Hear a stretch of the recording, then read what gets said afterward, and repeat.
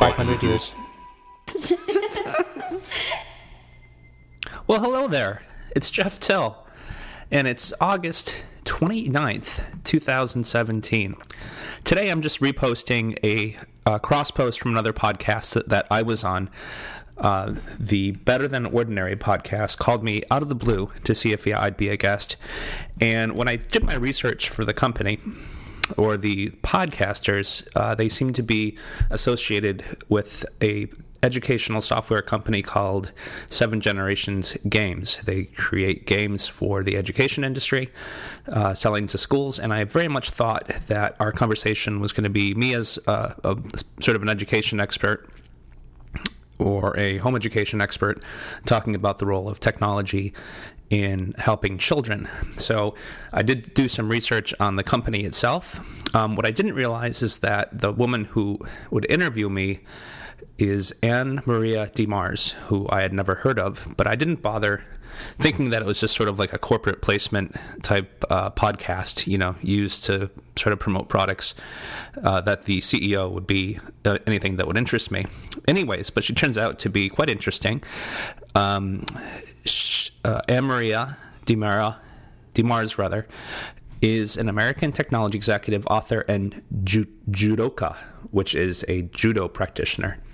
She is the first American to win a gold medal at the World Judo Championships, competing in the 56-kilogram weight class for the 1984 World Judo Tournament. DeMars is the chief executive officer of 7 Generation Games and the Julia Group, as well as a statistical consultant and Native American activist, having authored grants for various Native American programs. And so if you want to know, 7 Generation Games, the 7 Generations refers to an Indian or Native American concept of many generations. Before she launched this new company, she was vice president of Spirit Lake Consulting, a tribal institute based on the Spirit Lake Tribe Indian Reservation, where she was actively involved in the tribe's education and vocational rehabilitation programs. In 2013, DeMars was named Forbes' annual list of 40 women to watch over 40, recognizing the accomplishments and backgrounds of women who are making major professional contributions after the age of 40 in the fields of innovation and disruption. And this part, I'm reading from Wikipedia, because as I go through this interview, I don't realize that I'm talking to someone who not only homeschooled her children, but homeschooled a very famous child. DeMars is the mother of Ronda Rousey, an Olympic bronze medalist, judoka, and former mixed martial arts bantamweight world champion. And if you know Ronda Rousey, she was about a year ago or 2 years ago, she had won just tons and tons of fights, and now is a semi-famous actress. Well, it turns out that she herself was homeschooled partway through. It turned out actually her sister was pulled out of school for different reasons, and then once they realized they could homeschool, Rhonda was also dropped out of high school and was home educated. So anyways, I wish I would have researched the person, because then I think it would have been a much better conversation than we actually had.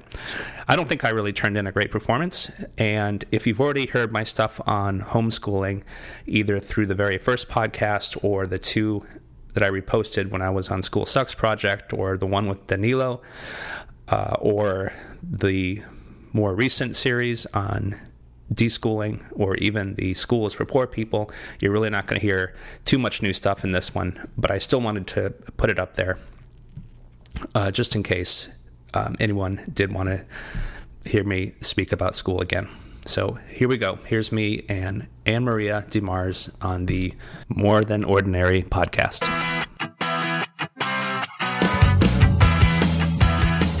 Life can be an extraordinary adventure. More than ordinary. In the gym. At home. At work. More than ordinary. Advice. Without the new agey bullshit. Welcome to More Than Ordinary, brought to you by 7 Generation Games.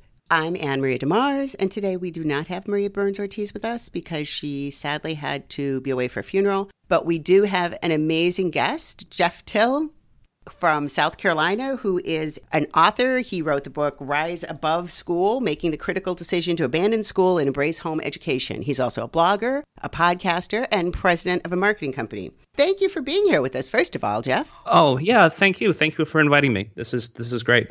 So I wanted to dive right in. I've been stalking you on the internet, which we normally do with our guests, just so anybody who's going to be a guest in the future is aware, and read some of your blog posts, some by your colleague, Nikki. And I was really interested in some of the topics that you brought up. I have taught math at every level from middle school through doctoral student. And I also have raised 4 children who are now all out of the public. Well, actually, only one of them was ever in the public school system, but they're all out of school. And one of the things that you brought up that I thought was really true was about grades, where it was on your blog. It was by Nikki, but I think, not to put words in your mouth, but I think you probably agree with it, that she gave the example of teaching her son to ride his bike and how sometimes he fell off. And if that was a school subject, he would be getting Fs the time he fell off. And sometimes he didn't want to do it. Yeah. And in the end, he learned to ride his bike, but later than she thought it would take. And she said, if I was going to give him a grade, I'd give him a 69%. And I thought that was pretty funny because we teach kids to read and we teach them to spell and to do math, all in the assumption that everybody's supposed to do it the same way, at the same time, at the same rate. And if you don't, there's something wrong with you.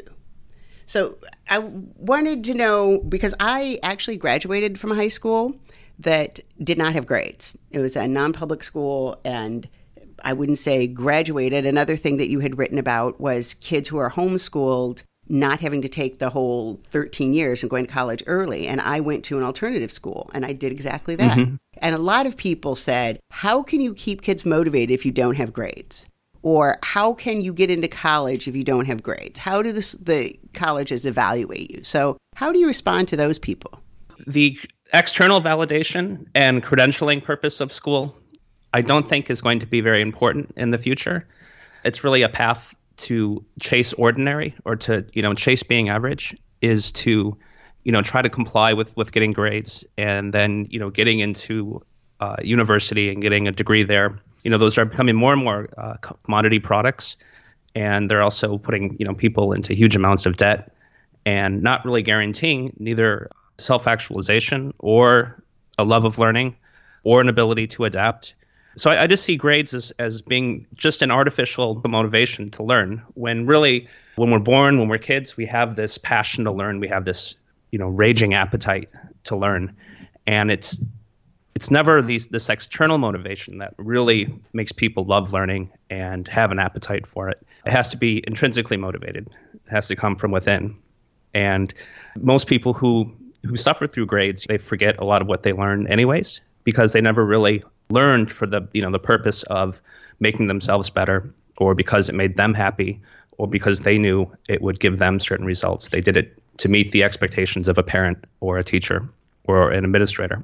So I sort of personally just hate the whole idea of grades. There's almost no other activity or service that you would purchase where if you went to a restaurant and you were seeking to have the most delicious meal that you could have, it would be you explaining to the chef what they did wrong. It would never be the chef coming to you and giving you a grade on how well you ate. So I just find grades to be completely backwards in that way. I understand where they came from, and that people wanted to be able to validate that knowledge was being transferred, but I just don't really think it's necessary.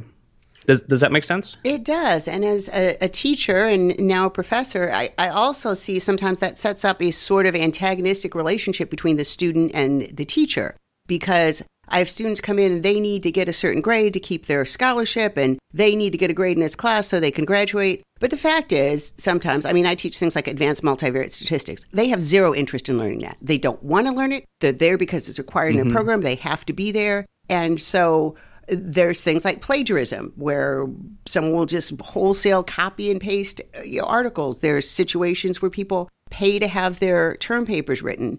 And you wouldn't do that if what you cared about was the learning. And I've had students just tell me that flat to my face. And these are doctoral students. I don't care if I learn this at all. I just want to get this piece of paper so I can go and get this specific job. And I think you're... Yeah, and I was just going to say, there are probably still fields like engineering and medicine where the reality of our modern world is that you're going to need credentials to pursue those careers.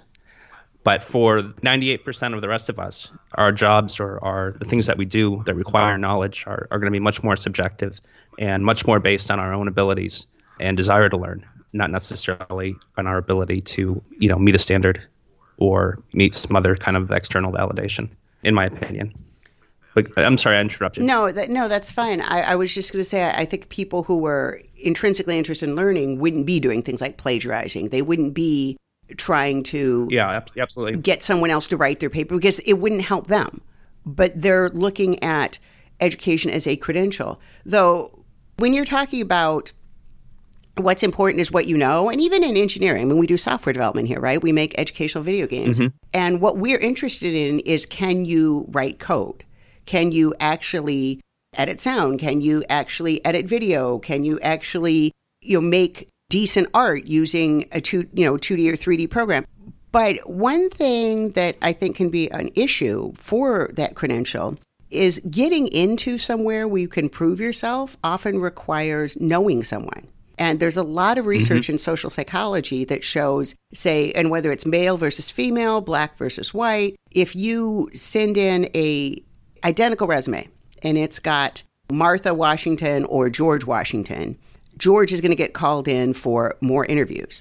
And if you put George has, say, a bachelor's degree, but Martha has experience, George is going to get called in for more interviews because they won't say, oh, it's not that, we don't want women, but George had a degree and she didn't. But if you flip those credentials, so now Martha has the degree and George has experience, George is still going to get called in for more interviews. Oh, it's not because we wanted the degree, it's because he had experience. So what do you say to those people that say, okay, it's easy for you to say that, but I'm an immigrant, I'm Hispanic, I'm black, I'm female, and I need every credential I can get to get in the door?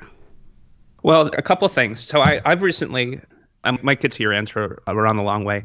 I recently had 3 open hires that I had to do this year for my company, and I reviewed 1,412 resumes over the past 4 months. And if you ever want to have a more depressing view of humanity, try to do this when you post a job on Indeed and just see how many uninteresting, uninspired applications there are, which mostly, and I would have to say there was probably only 4 in the whole pile where someone didn't have a graduate degree or, had at least had their undergrad, some college. So already, the market's flooded with this very vanilla signal of a college degree, of an education. It differentiated just about nobody. Like your business, I'm most concerned with employees who can demonstrate their skills. So we do a lot of graphics and we do writing. So when we hire people, we actually have them do sample projects, and we don't actually look at necessarily to their resume so much or their degree. We see what they can actually do. And now with the internet, there's never been a time where people can demonstrate their skills and their personality and their identity more. So the cost of doing things like podcasting or blogging or setting up your own website or even your social media profile or your Amazon reviews, there's these huge trails that young people can make now that are probably much more powerful signals than the college degree. And so the people who are going to differentiate themselves, I think, can do so in these sort of alternative ways. And I think employers, especially as the older generation retires and the younger people, enter management and hiring roles, are going to see that, are going to undervalue the formal education and are going to highlight, skills attainment. And it's not going to be for everybody. It's not going to be in every industry. If you still want to work at Fidelity Investments, there's going to be probably a pretty hard and accredited path. But for a lot of the world, we don't have to do that anymore. And if we go back to the homeschooling, if you actually value being in charge of your own life, being in charge of your schedule, being in charge of your happiness, I think that those kind of people are going to be more on the trajectory to be able to demonstrate their skills than the people who are more interested in going to school and trying to conform and try to chase ordinary. And you said a lot of things in your writing that made perfect sense about issues with schools. And I wondered why schools didn't just change some of these things. For example, Well, you mentioned the hours. People always laugh when I say this, but it's totally true. I love teaching middle school. I think middle school kids are great. People say, I couldn't deal with them. No, they're fun. They're just like when little toddlers are learning to walk and or when little kids are learning to talk and they say no to you all the time because they figured out they can do it. Middle school kids are starting to argue. They're starting to have their own ideas. They're starting to decide who they are. And I love math. And I taught math to middle school kids. And the main reason that I will never go back to teaching math is I hate getting up in the morning. Anybody in the office can tell you I'm rarely here before 10 a.m. And friends of mine that are teachers get up at 5:30, 6 in the morning. And I'm never going to do it because now I'm an adult and I don't have to. And I have other options. I just can't understand the number of middle school kids, high school kids that I see dragging themselves in every day that are barely awake in their first period. Why is it only the alternative schools that, have the option starting at 10 a.m.? Why is there no middle school that I've found in America that starts, goes from 10 to 4 or 10 to 4:30? Because I would teach there maybe. Yeah. Well, the school apparatus is old technology. It was invented about 150, 170 years ago. It was mostly sort of a social engineering project. When the Prussians first invented it, they were looking to make more loyal soldiers for their armies. And then later, Horace Mann brought it over to the United States, where he saw it as an opportunity to create good citizens and good consumers and good factory workers. And so the entire thing of school has been set up to sort of emulate what a good factory worker would have to do. So you come in very early, you're told what to do, what task to do. You're told, repeatable tasks, sit still. You have to raise your hand and ask for permission to use the bathroom or get a drink of water. A bell goes off and you're told when to go spend 45 minutes eating lunch. And then the bell rings again. And it's all, very much this sort of factory approach to education. And it never seems to change. Just even the idea of putting 30 kids all about the same age into the same subjects and having just 45 minutes periods. Using the lecture system, which was probably very valuable to have back when Socrates was teaching his students. But now you don't necessarily need one person in front of a room repeating the same messages over and over again. So it's the inability, and I don't know who would advocate to say, this is absolutely horrible that we're having these kids get on the bus at, 6:10 in the morning before the sun even rises. Not even thinking about, besides them being exhausted and tired, what it does to family life. The whole parent-child interaction is, hey, wake up. I know you want to sleep now, but, get up, hurry up, eat breakfast, grab your books, get on the bus. And then, after school, people are shuffling their kids to soccer practice or to violin lessons, having a rush dinner and then homework and then get to bed. It becomes a very unhappy family situation as well to have just be running this treadmill every single day where you're constantly just hoping for those little tiny scraps of free time. But you don't actually get them because the whole day is so structured. So I don't know why they changed. I don't know why, to be honest, when I tell people we don't have bedtimes, we don't have time to get up, we don't have those schedules, they think I'm insane. They think I'm insane anyways, just for not sending my kids to school. To me, now that I'm outside of that public school system, I did send my daughter to public school for 3 years. It just seems like wholesale insanity to me. It seems almost like prison. And it's not just prison for the kids, but it's like prison for the family. I would love schools to have a lot more options. I think if school wasn't compulsory in nature, funded in the way it is, that we might have tens or hundreds of different type of models for school. Sometimes it wouldn't just be homeschooling or unschooling like we do, but there would be alternative schools that have different hours. There would be schools that are more, kids don't sit around all day, but they move and build things. There might be schools that are very technology focused. All of these options are sort of wiped out from the market because 90% of kids are currently in the compulsory government school system. So the markets really can't emerge for these other alternatives. I would imagine even your educational software might even, I don't know how much penetration you have into school systems, but there's probably less education dollars going to innovative programs like educational games. What's your feeling? How have you seen? What I've found is even really good teachers are just so busy.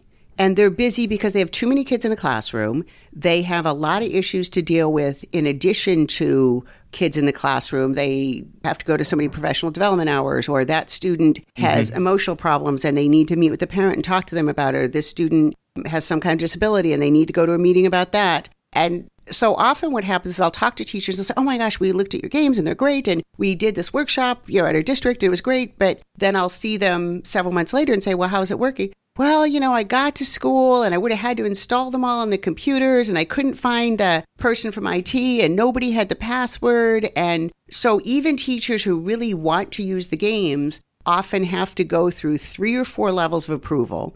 And even when they get those levels of approval, then they have to, say, find the person at the district level who will let our games through their firewall or find the person with the password. Mm-hmm. So any kind of innovation, even if, like in our case, there's data documenting that kids who play improve their math scores and so on, is really hard because you have this huge inertia. And it's not that teachers are lazy or not interested. It's that there's barriers in their way. I mean, the degree to which the average teacher's hands are tied in instilling technology in a lot of school districts, it would drive me insane. You can't install anything on your own computer. You have to go find this one specific person to come install everything. You have to get permission to change anything. I understand that in some cases they're worried about viruses, they're worried about damage to the computers. But if you trust this person with 30 children day in and day out, can't you trust them with a computer? It's crazy to me. Yeah, my daughter, when she was in public school up until 3rd grade, so I have just so you know, I have 3 kids. I have a 12-year-old girl, 9-year-old boy, and a 6-year-old girl, all 3 unschooled right now. But computer use when she was in elementary school was half hour per week. It was called technology, and they went to a different room.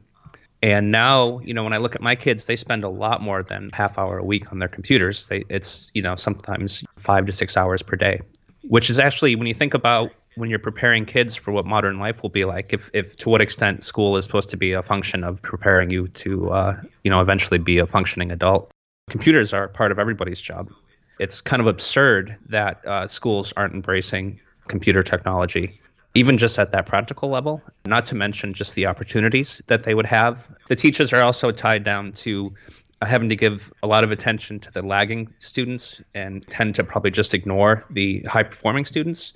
They might be shipped off to their gifted and talented class, but the teacher has to prioritize her time basically on a segment of those 30 kids who need the extra help. How could technology help this? How could technology help more proficient kids, zoom ahead if they wanted to? There would be all sorts of wonderful opportunities there. I only see this trend sort of getting worse as the standardized testing trends continue and things become more standardized where they have to in order to chase funds, they're going to have to be teaching to the test. None of that, if you're constantly having to prepare these kids to take the standardized test, to get the funding for your school, no creative or interesting idea is probably going to enter the mix. There just won't be enough time to both teach to the test and then let kids unleash, their creative energies using fun software on a computer.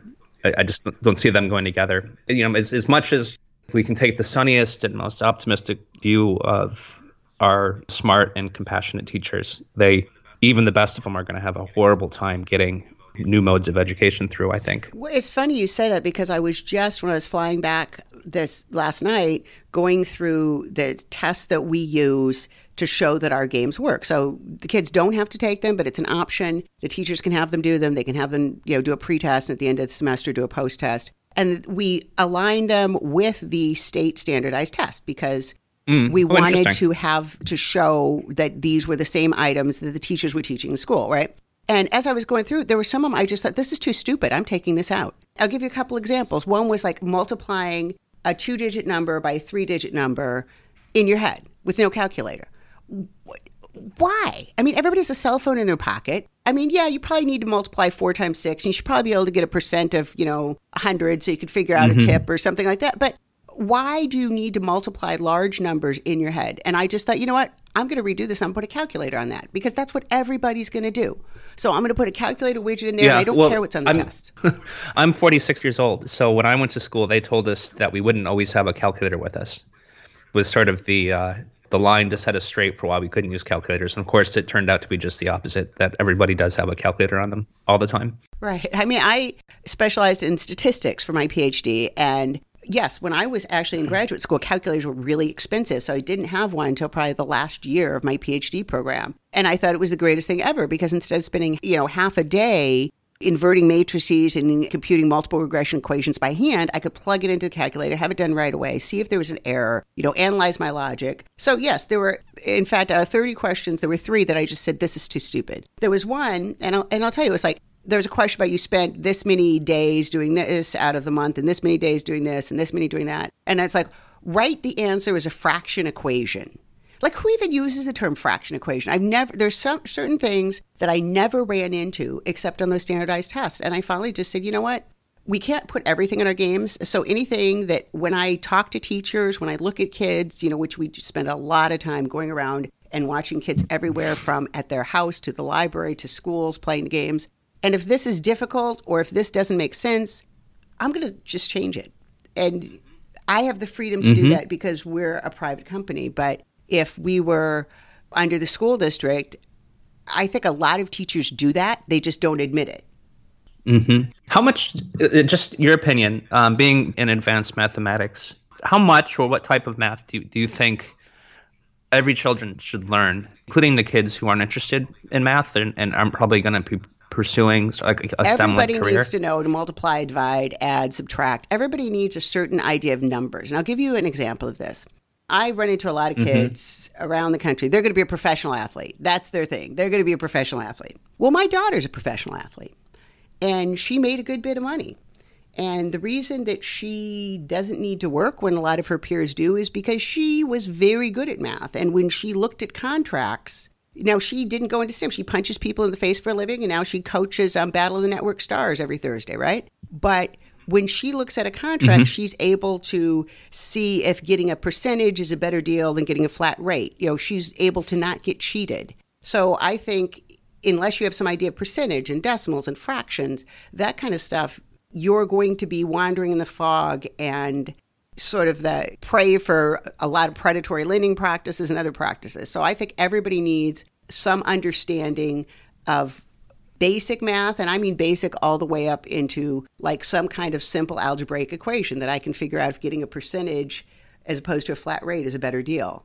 The other thing I think as citizens, we need some understanding of statistics. So you need to be able to understand if you're getting screwed as an individual. You need to understand if you're getting screwed as a country. You need to listen to things in the media. When somebody said, and it was ridiculous, having transgender people in the military is going to cost us $3 trillion a year. There's no possible way, But yeah, I can't imagine that micro population, which probably is 0.001% of all people, right, if even that. But you have some basic understanding of math. So I think like we expect literacy, that you should be able to read a book and understand it. You should be able to read a contract and understand it, that there should be some basic level of numeracy. So you don't need to be able to find a derivative or an integral, but you should know that the median income is a better choice than the mean income, because the median is half the people make below that, and the mean income is really skewed by billionaires. You should know some basic stuff. By the time you get out of high school, I think everybody should know that, and we would all be better off as a society if we had that basic level. Sure. And do you think the current schooling system actually meets that goal fairly well? What I hear in the news, I'm very skeptical that it's not, it's preparing even basic mathematic literacy. I can guarantee you, because we have a lot of data on a lot of schools, that there is a vast inequality in this country. So most of the students who attend schools in lower income communities, whether on American Indian Reservation or in an inner city, say in Los Angeles, are years below grade level.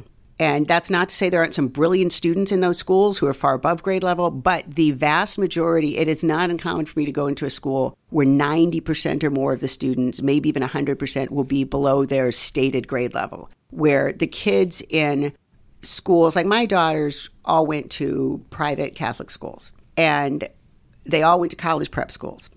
And I would go into schools where the kids were doing 3 or 4 years below what my kids were doing in math.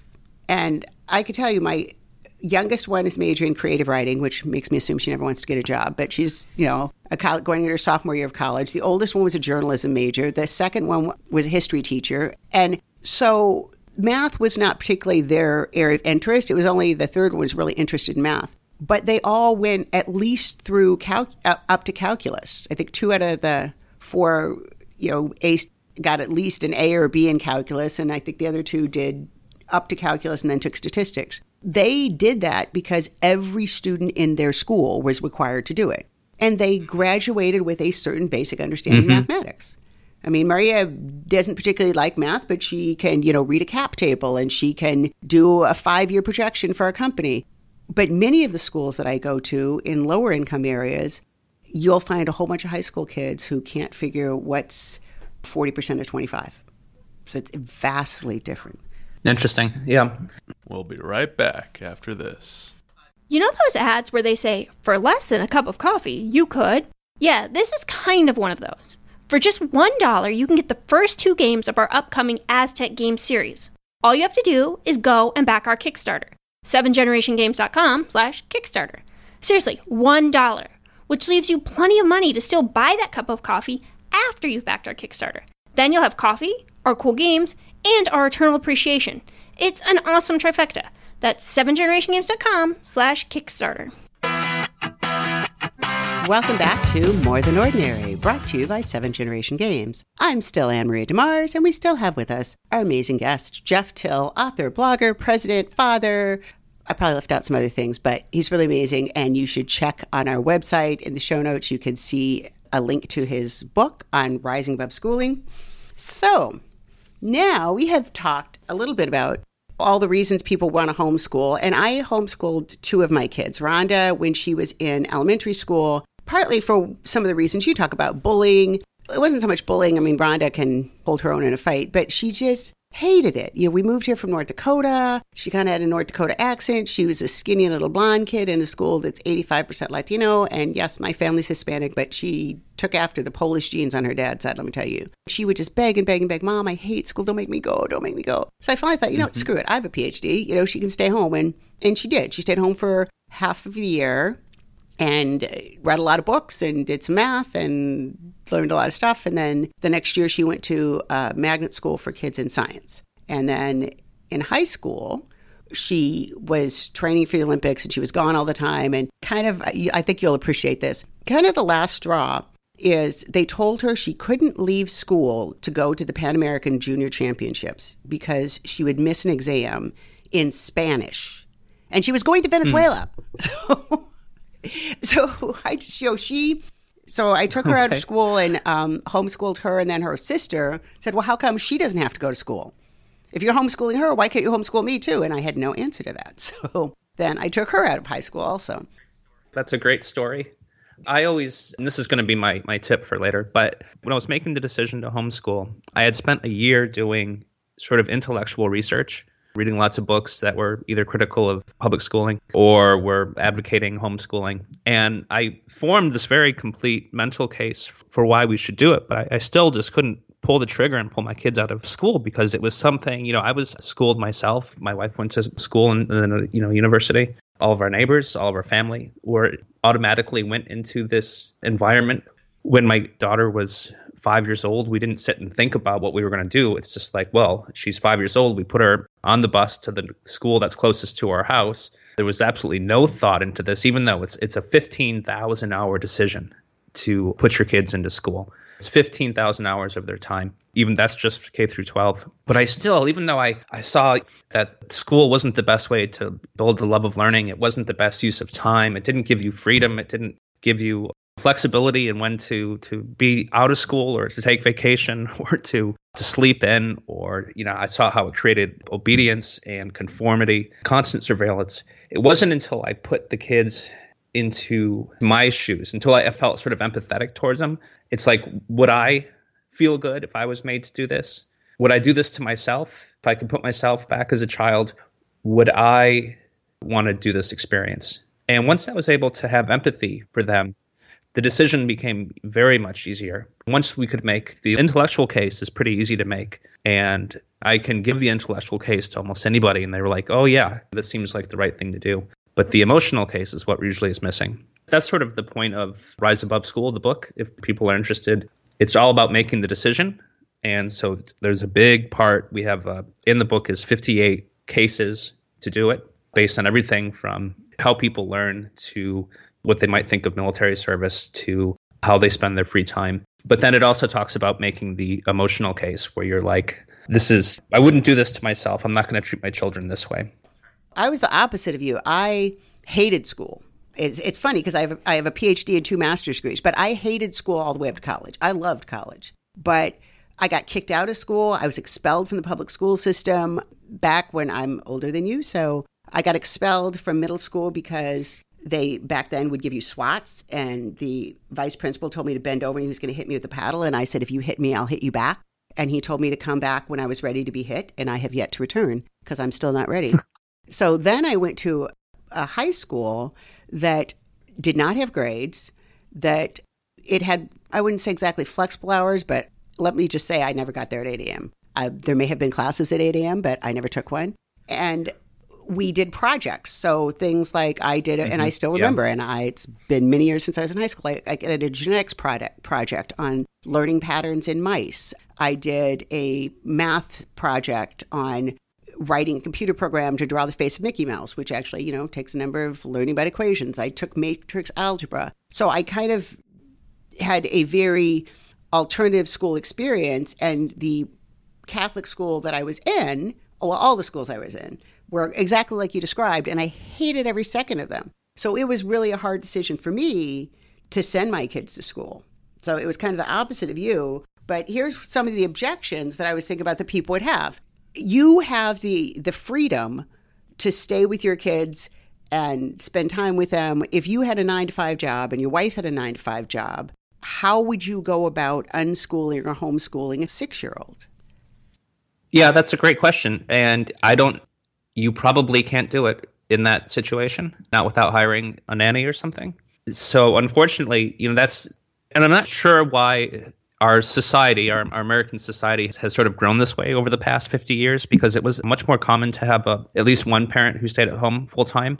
And then sometime it seemed in either the late 60s or 70s, became very important to sort of double the workforce by sending all the mothers into full-time jobs. Right now, I think homeschooling, besides having to be a little bit crazy, like have something sort of explode in your mind, it's usually either the Christians or the hippies or the anarchists who are in the forefront of doing this. It's also going to be rich people, I think, who are going to be doing this more and more often. And those are going to be people who purposely set up their lives so that they have resources at home. And how that has to work now is with some people, they have to consume less or they have to be poorer than they would like to be and have one parent stay at home with the kids. Other people are learning now, especially with telecommuting, how can I create an income from the house that sustains us and so I can still be with my kids? It's not easy. It's not just because I think it's a good idea that I think everyone's going to be able to suddenly pull their kids out of school and do it. That also is a sort of a source of great sadness for me too, that a lot of kids have to go through this without the sort of philosophical or the intellectual or the emotional justification for doing it. They're being put in here because they need babysitting services because mom and dad have to work all the time. That's exactly it. And I think you make a really good point. I mean, there's a fairly sized homeschooling group in Santa Monica, where I live, basically on the yuppie west side, and it's people who have money, who live in Santa Monica and Malibu and the Palisades. And when Rhonda was young, we went to some of their activities. But I think what they didn't realize, some of them, this is a luxury and a privilege. There are a lot of people in this country who are barely getting by, and both those parents are working at minimum wage so their kids can eat. Like when Rhonda was in the 5th grade, I took her with me.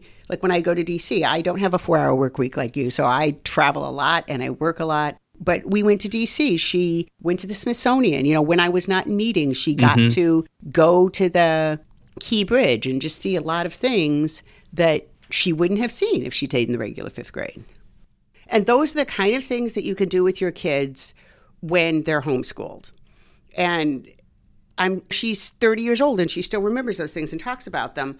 But I couldn't have done that with her when she was 6, because when she was 11, I could take her with me. And if I had to go to a meeting in the hotel, she could stay upstairs in the room and read her whatever book she was reading. Animorphs was the series she was into at the time, while I was down at a meeting. And if she needed anything, she could call me on my cell phone. But I couldn't do that with a 6-year-old. So it seems to me that still in this country, homeschooling, at least for young children, is going to be a luxury for some families.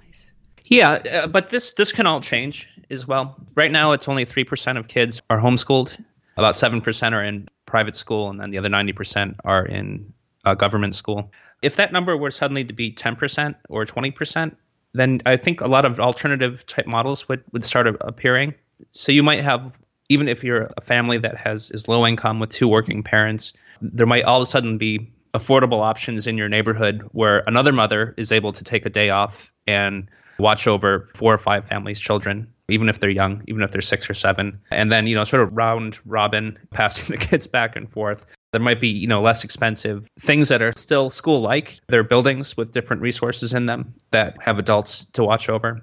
That may not be beyond the expense. Everyone's already paying for the public school system as it is. You pay through your property taxes, and you pay it for about 60 years, depending on how long you live. So we're currently paying for, I get to double pay.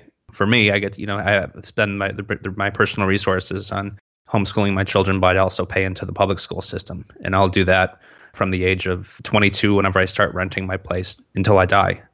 So, there's a tremendous amount of money wrapped up into the public system, which maybe things changed a bit. If these resources could somehow be reallocated to the alternatives, or if some of these homeschooling parents didn't have to pay into the public system for 60 years, maybe there's more options. And homeschooling wouldn't just be something for rich people. Well, and I know this sounds anti-American to some people when I say it, but all of my kids went to private schools from kindergarten through high school, and they all went to private universities. And I have friends that say, oh my gosh, I wish I could have afforded to send my kid to NYU. I wish I could have afforded to send my kid to USC. And we went without a lot of stuff to afford that. I mean, we're not like living in a box behind the grocery store, but we have one car. We didn't buy a new car every year. We live in a 3-bedroom townhouse. We don't have a huge house with acres of land. There's a lot of things. A lot of my friends say, well, why don't you move to Malibu? Well, because then it would cost us a ton more money, and we wanted to spend the money on our kids' education. And that's a choice you can make. Yeah. And you can actually have less stuff and not have the newest car, not have the biggest house. And when I say that to people, sometimes they kind of look at me funny and kind of whisper, are you a communist? Yeah. Well, some people argue that actually schooling is sort of partly to create citizen, worker, and consumers.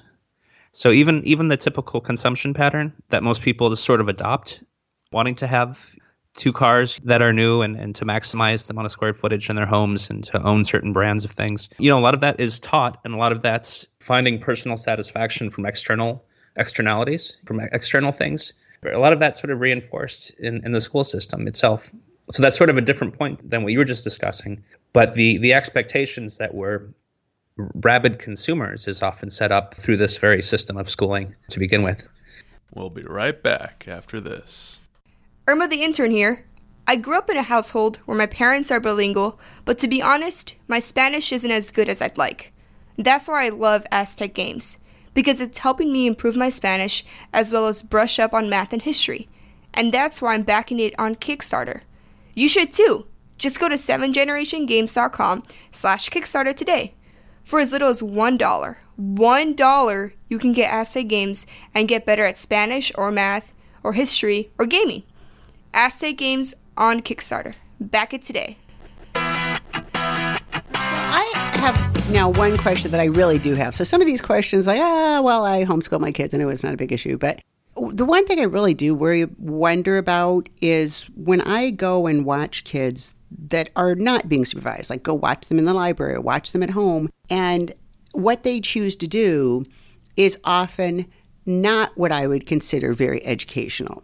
So, for example, I was watching a group of kids in a public computer lab not long ago, and they all 3 came in and they sat down and they were playing games where they're running around and jumping over things. And we're not going to lie here, okay? You all kinds of people say, oh, well, they're learning coding, they're learning like conditional logic. No, they're not. Mm-hmm.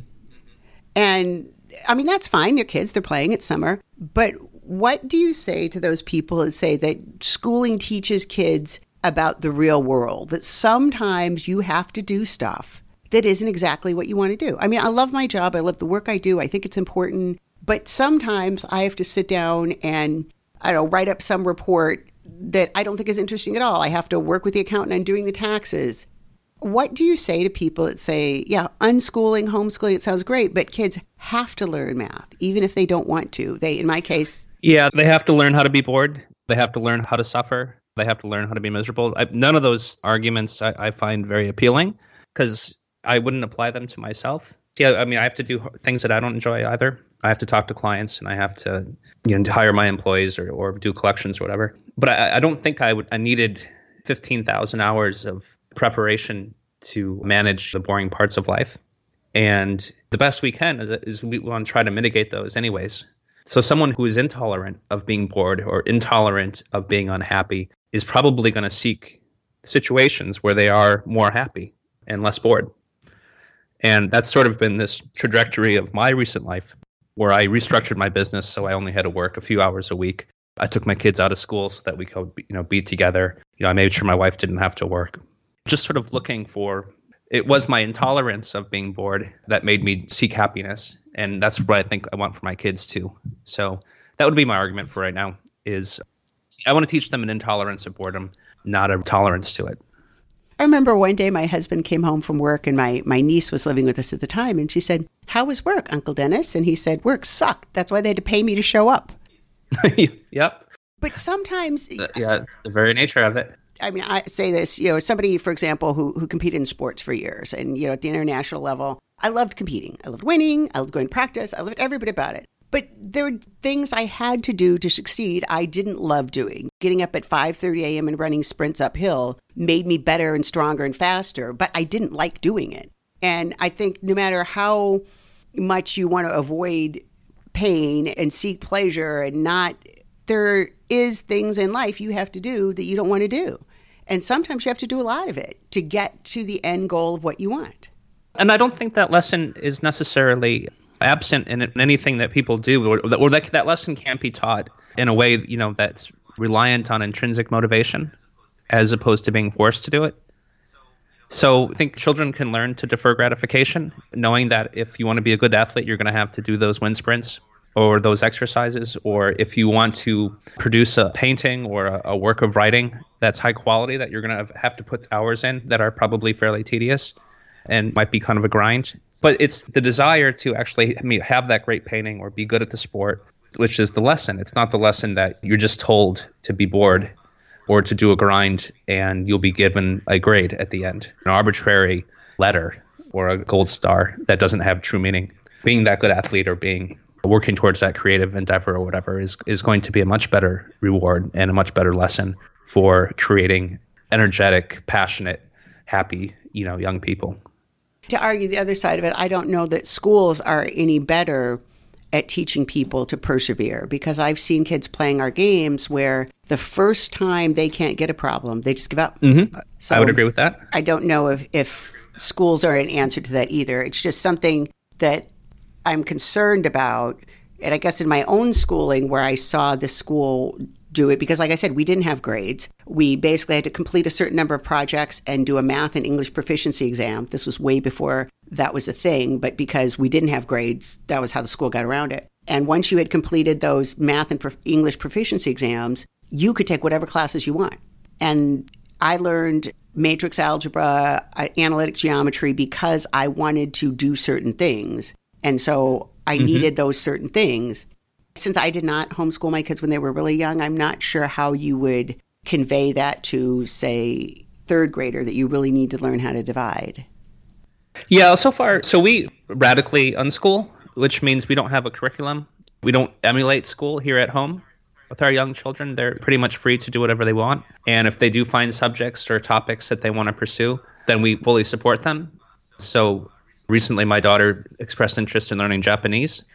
And once she did that, we open up the wallet to buy whatever resources that she wants. But as far as the other skills, reading happened later for my son than it would if he went to public school. So he didn't learn how to read since he was given almost no instruction. He didn't learn until he was about 8 years old, of course, but now he reads and writes just fine. Math hasn't been an issue. They can all do, without any formal instruction, they all add and multiply and divide and subtract. Just the sheer nature of commerce itself teaches you a lot of these things. So the ability to save money, to make a purchase, to make change, etc.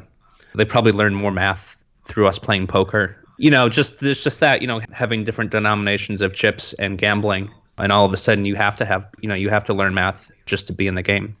So learning those things doesn't seem to be a problem. Those basic skills, and that's two probably skills that open up the rest of the world to you, the rest of the knowledge world, the ability to read and then the ability to do math.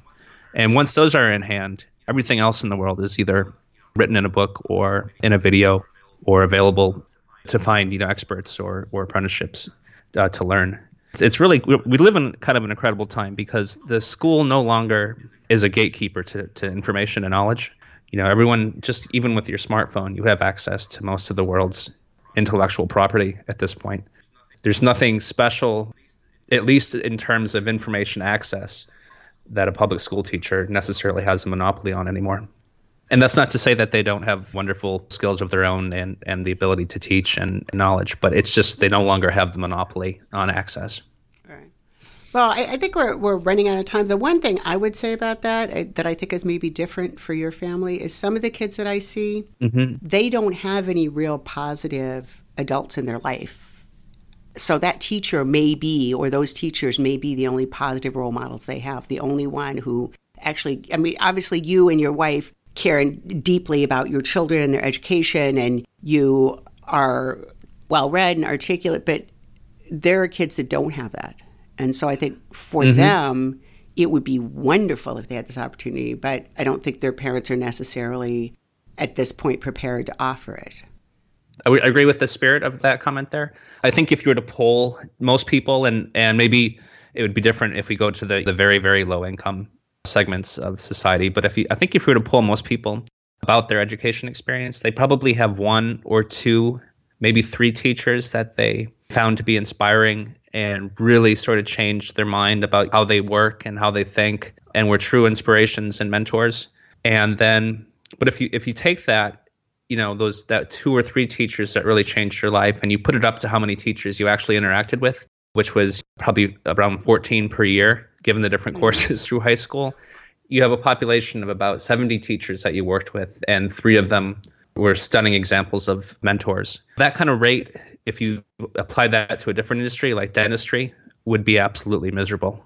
To think that you had 77 meh teachers and 3 wonderful ones. Kind of a cynical note to wrap up our podcast, though. Should we find something happy to end with? Well, yeah, I want to know your tip. The number one tip for parents is to think about it. So most of the parents I know have never given their decision, the 15,000-hour decision to put their kids in school, any real thought or research. So most people I know would barely purchase a laptop computer or television set without at least reviewing a couple of reviews. Yet the decision to go to public school is like automatic and thoughtless. And so I would just say, before you make that decision, is do your research, read a few books. My favorite are from John Taylor Gatto, and just learn the facts, see the criticism, see the pros, and just really give it some thought and research. My second tip is to be empathetic with your children, is put yourself in their place and imagine how they feel as the alarm goes off at 5:30 in the morning, as they schlep onto the bus and then are forced to sit at a desk and indignantly raise their hand because they have to use the bathroom and have to ask for permission. And just think of how their state of happiness, their state of whether they're bored or not, their state of whether they enjoy learning, whether they have an appetite for learning, whether they have, their own sense of free agency. Do they have any privacy? Is there ever a moment during the day where they can just be alone and, not be constantly told what to do? Just imagine feeling that way. Take yourself back to when you were in elementary school or middle school and just remember how you felt and how you could have used that time differently had you been in charge, had you been given the freedom to learn what you wanted to do. It's kind of a hard exercise, but it was one of the most valuable for me. Well, that is a great tip. I really want to thank you for coming on the podcast. I hope everybody has learned a lot more about homeschooling, unschooling, and I would like to just second what Jeff said, that give it some thought. My children, 2 of them were homeschooled for part of their education, and neither of them turned out to be a serial killer yet. Can I just let people know where to find my stuff? Oh, please do. I have about 50 to 60 hours of podcast, 500years.org. That's all spelled out. My book, Rise Above School, is available both in physical copy and Kindle on Amazon.com. So you can find it there. It's $10. And that's it. That's where you can find my works on advocacy for home education and my criticisms of public school.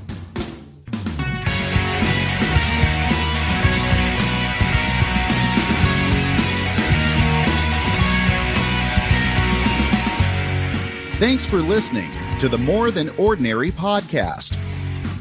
For more information, please go to our website, 7generationgames.com. And that's 7 as in the number 7, generationgames.com. If you'd like to learn more about math and history or increase your vocabulary while at the same time having fun, you can purchase our games at 7generationgames.com/buy. You can also donate and help a much deserving student. And as always, please tell a friend and don't forget to rate us on iTunes. It's never too late to be more than ordinary.